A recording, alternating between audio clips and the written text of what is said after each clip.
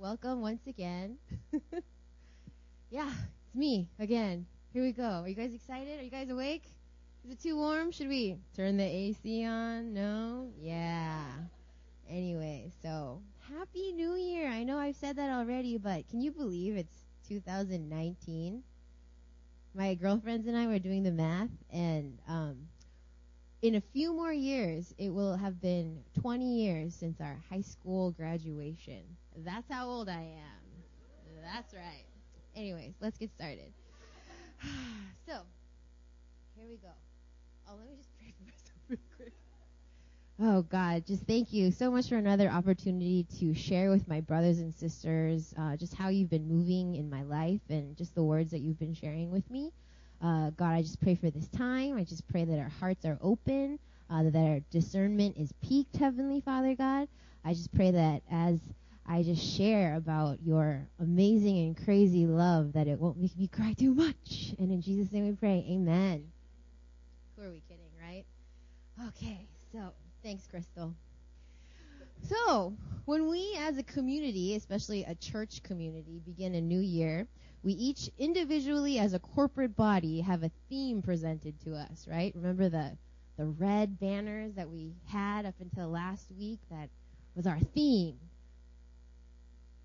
No real theme this year. Maybe not yet, okay? And I know that a lot of people take the time to also choose a specific verse that will kind of be their own personal theme for the rest of the year. And all of that kind of requires us in one way or another to look back and to reflect on 2018. And most times when we look back at the year that just ended, we kind of have like the regrets or the I should have or oh I could have, right? And you're just like, why didn't I make better choices to reach a better outcome of the year? And then I think very rarely, like yes, there's definitely people, but very rarely the mindset at the end of the year is like, oh man, I killed that year. Best year ever, right? And so on and so on. But if that was you guys rock. Please meet with me after so you can tell me like what mindset you were in, that you were like, I would do 2018 all over again. Yes. Right? Oh, yeah. Okay. So just talk to me if that was your year, please. So now I can only speak from a female's perspective, and more specifically a Korean American female's perspective. But there's this strange like open door for judgment and assessment and opinions that just automatically happens, and it's especially at the end of the year because it's like, another year has passed. There's no ring on your finger. Another year has passed and no prospects at all, right? And then that moves into, oh, you're focused on your career. It's not like a good job. It's like, well, career, but you're wasting a lot of your spare time. And then like, why aren't you getting married any sooner? Or why aren't you married now? Oh, don't you want to have kids? You're how old? Oh, maybe it's too late for kids now. Yes, true story, guys. True story. So that's kind of how, I end my year sometimes. Just words of encouragement, right? Maybe. No, it's okay, because I have learned to be like, no, my identity is in Christ. He has amazing things planned for me. I'm not worried. No worries, okay? And then maybe you're also in the mindset of, 2018, what a debacle, right? There's no possible way the next year could be any worse. If it is, I don't want to do it, right? The last 365 days, let's just erase that. But then you have the positive people. They're like, new year. This is it. This is my year. Gonna be the best year ever, right? It's also great, right? Both mindsets, it happens. Sometimes you can be in a season of best year ever that moves into worst year ever. And like Elizabeth said in her testimony, every season has its ups and downs. And so having that mindset of best year ever, let's do this. Yeah, it's great, right? But what is it that's driving you to want to have that amazing year, right? To live the fullest of this next year. And then maybe on the other hand, like, what is holding you back from having that kind of mindset? Or what are you running empty on that's killing that drive? Obvious Sunday school answer is, you guys don't sound very confident. Obvious Sunday school answer is, A+. So, it was Jesus, yeah. The answer was Jesus, yeah.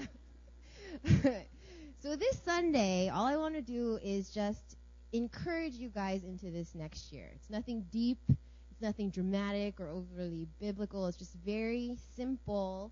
I don't have a new word to help carry you guys into the new year, right? I think most of you kind of have a handle on that personally on your own.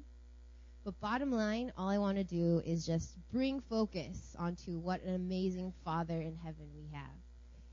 Growth right here, me saying that out loud, because Father in heaven was a hard thing for me.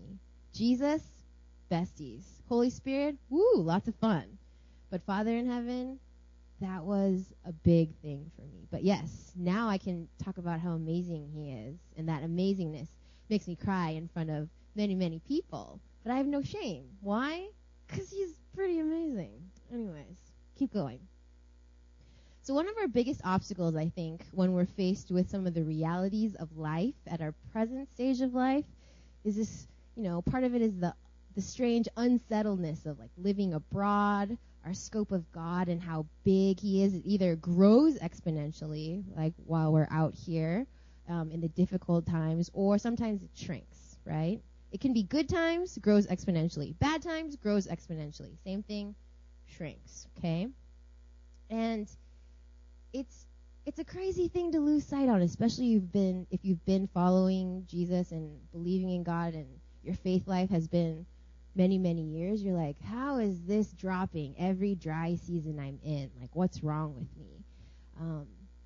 And personally, as the year was winding down, I was going through a vast range of emotions. And it wasn't really centered on like one specific thing. It was just like kind of everywhere. Just lots of raw gunk. Sounds fun, right? So for me, all of my thinking and processing, it happens at night. Is anyone else like that? When you're lying in bed, your body and your brain is finally still, and then that's like, let's start processing everything that happened during the week and what's going on. And normally I distract myself by like Instagram, finding cool cafes, or like, ooh, let's go visit this place. And then sometimes it doesn't help at all. And I'm just like up, not sleeping, looking at the clock. And then you get to that point where it's the next morning, really, and you're like, no amount of coffee is going to save me or my students for what's about to come out of me, right? And so that's when I start texting my sister. So she's in Oregon. Time difference works great. And so I'm just like, this is what's going on. I don't know what I'm doing. I can't sleep. And she's the one that can actually articulate what I'm feeling. I'm just like, this is what's going on. This is what happened. This is why I'm not sleeping. But I don't know why. And she's like, well, this and this and this and this. Ah, yes. So yeah, she's only a year older than I am. If you guys have never heard me talk about my sister in Silkang. But she's like eons older than I am. It's kind of sad, but you'll meet us and you'll be like, yeah, that 1 year difference is pretty big. But yeah, and if you want to figure out like how I tick, how I work, or any dirt, like she's the one to contact. But so one particular night I was messaging her, all the gunk, back and forth, couldn't sleep. And then finally it was just like, I'm exhausted. Let me just try. Went to sleep. Next morning, there's a message from her that I didn't check. And it was Isaiah 43, 1 through 3. And I looked through it, and I was like, oh, this is good. This is helpful. God is awesome, right? All the things that everyone feels when they read the Bible, correct? I hope so. So she only sent me verses 1 through 3, but I wanted to share verses 1 through 21 with you guys, which I did earlier. I'm not going to read it again. Is that okay? Just a brief overview. Isaiah was writing this book because the Israelites had turned away, right? They did that a lot in the Old Testament. Yeah, and they're just offering up just meaningless sacrifices, just out of habit, out of tradition. and pretty much alienated themselves from God. And so this is him trying to call them back, telling them, this is a sovereign God that you guys are serving, and he's awesome, and he's here for you. He's your great defender. And sure, at the beginning of the book of Isaiah, it's just like, these are your sins, and this is the judgment that will come down upon you and your neighbors. It's the very typical Old Testament, woe to those part. But more obvious part of us being sinners is that God is the only way back to salvation, which is great, which is amazing. And it's specifically starting in chapters 40 and on, but in chapter 43, God is declaring who he is and bringing us back to redemption from captivity. So, let's take a look. I told you I'm not going to read the whole thing, and I'm actually going to read some excerpts out of the Message. I don't usually read from the Message, but it's dramatic, guys. It's dramatic. But of course it's dramatic. His love is dramatic. Our whole romance with God is dramatic. Wouldn't you agree? I agree with myself, yes. So, here's just a couple of the standout parts. First of all, the title, When You're Between a Rock and a Hard Place. Ooh, yeah, I can attest to that. So, starts with, but now God's message, the God who made you in the first place, Jacob, the one who got you started, Israel. Don't be afraid. I've redeemed you. I've called your name. You're mine. When you're in over your head, I'll be there with you. When you're in rough waters, you will not go down. When you're between a rock and a hard place, it won't be a dead end, because I am God, your personal God, the holy God of Israel, your Savior. I paid a huge price for you, all of Egypt, with rich Cush and Seba thrown in. That's how much you mean to me. That's how much I love you. I'd sell off the whole world to get you back. Trade the creation just for you. So don't be afraid. I'm with you. This is verse 5. I'll round up all your scattered children, pull them in from the east and west. I'll send orders north and south. Send them back. Return my sons from distant lands, my daughters from faraway places. I want them back. Every last one who bears my name, every man, woman, and child whom I created for my glory. Yes, personally formed and made each one. Skipping down to the end of verse 13. No one can take anything from me I make. Who can unmake it? And then down to verse 18 to 21. Forget about what happened. Don't keep going over old history. Be alert. Be present. I'm about to do something brand new. It's bursting out. Don't you see it? There it is. I'm making a road through the desert, rivers in the badlands. Wild animals will say thank you. The coyotes and the buzzards, because I provided water in the desert, rivers through the sun-baked earth, drinking water for people I chose, the people I made especially for myself, a people custom-made to praise me. God's talking to us, right? So much boldness in his words. It's not just like, hey, don't worry, I'm here for you, I'm the God of love. It's like, I will give this for you, not for you guys. Or if 20 people team up together, okay, then I'll give this part of whatever for you. It's you specifically, individually. He leaves no hole or gap in which we can say he is incapable of God, or room to think that we are on our own in this whatsoever. He's our Father who is capable of creating a future out of the ruins of our past. And he is always on our side looking out for us, willing to trade literally the world that he created for us. So what did we do to deserve such a father? What did you guys do? Nothing. Simply, we came into existence. That was it. Verse 1, it says he called us by name. This isn't just the biblical calling into creation, right? This is electing us. He's chosen us as his people. In verse 4, the main motive for him to deliver Israel was because he loved them. Acting out of love. How often through our day, the choices that we make, the actions that we do, when is it purely just out of love, right? Not for anything that we could do, but because of his crazy love for us. In English, it gets translated into the love that we know, right? A feeling. The young people, it's a vibe, right? Isn't that what you call it? It's just all a feeling, love is.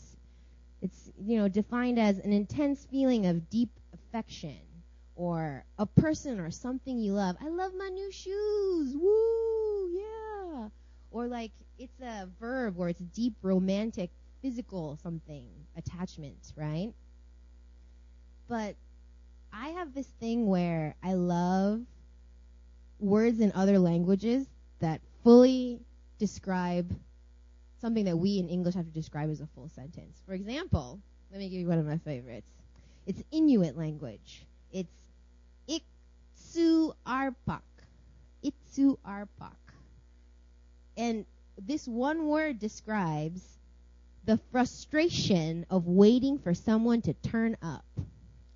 And if you know me, I'm very time-oriented, and I'm always waiting because I'm always early, right? So words like that, love it. Okay? But, English word for love, it's just kind of, it's a feeling, right? So other words, Swahili, upendo, it's for love, but it's talking about affection and care. You have the Chinese word, yuan fen. Probably totally butchering the language. I apologize, China. But it's what they describe as a fateful coincidence. This is a karmically destined two people belonging together. And then Portuguese, I'm so glad Carol is here. The word for love is amor, right? But then you also have the word, help me, Carol, saudade. What is it? Oh, saudade. And what that's describing is a feeling of intense longing for a person or place. How much better are these words than love? I love you. Okay? So in Hebrew, when this was written in Hebrew, we generally talk about the Greek word, agape, right? But the Hebrew love, this is another new word that I care for deeply, right? It's ahava. Repeat after me, y'all. Ahava. Oh, you guys just spoke Hebrew. So, in Hebrew, it defines love as an act of doing or of giving. Okay? You can go down and break through each of the alphabet of how it's spelled, and basically the root means to give love. Right? So, God's version of love isn't just I love your new dress, oh my gosh, or girl, I love you. It's a vibe. It's nothing like that. He is giving. Michael liked that one. An actual giving, okay? And you can see it over and over in the Bible. I love the example, John 3:16. For God so loved the world that he gave his only son. Right? It's not just to give love in the word love, but he gave his only son. You have Ephesians 2:4-5.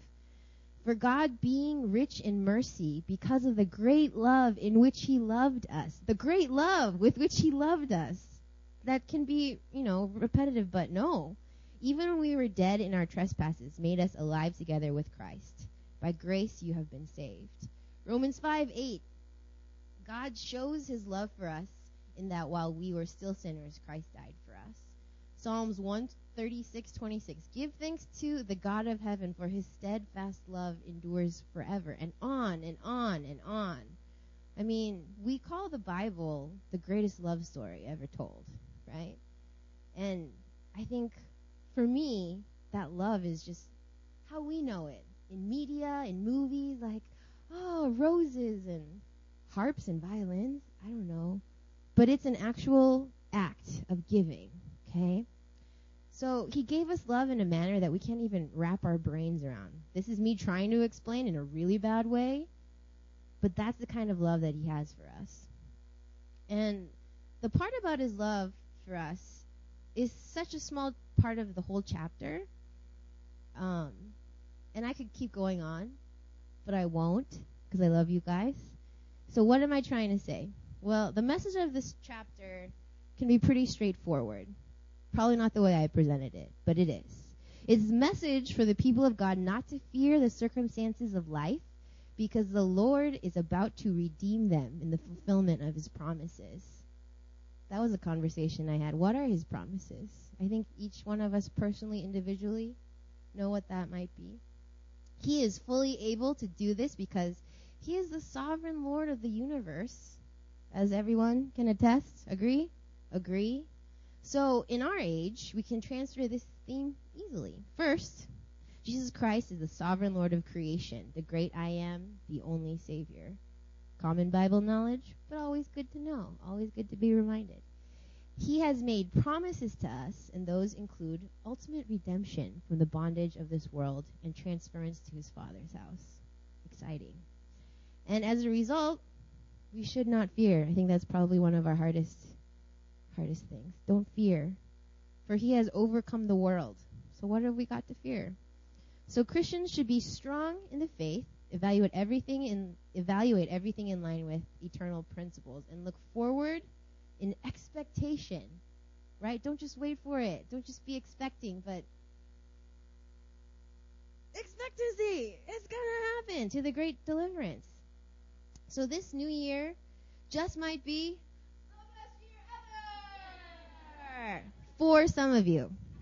I'm being realistic, right? Let's be honest. And for some of you, it might just be so-so. Might just be uneventful, but that's okay. Who really knows? Only God knows. And what he knows is way better than anything we can imagine. But no matter the outcome of what we experience or go through, one thing for certain is that we know our identity in Christ. And he's the reason that we exist, right? And with him, we have nothing to fear. I found a quote that I really like. It's from a man who survived the Holocaust. He actually went through a couple of the camps. But he said, "He who knows the why for his existence, will be able to bear almost any how." Yeah? He who knows the why for his existence, do you know the why for why you guys exist? Will be able to bear almost anyhow. Okay? Whew. Yeah. So if we could all stand up, I'll close this in a prayer and a benediction.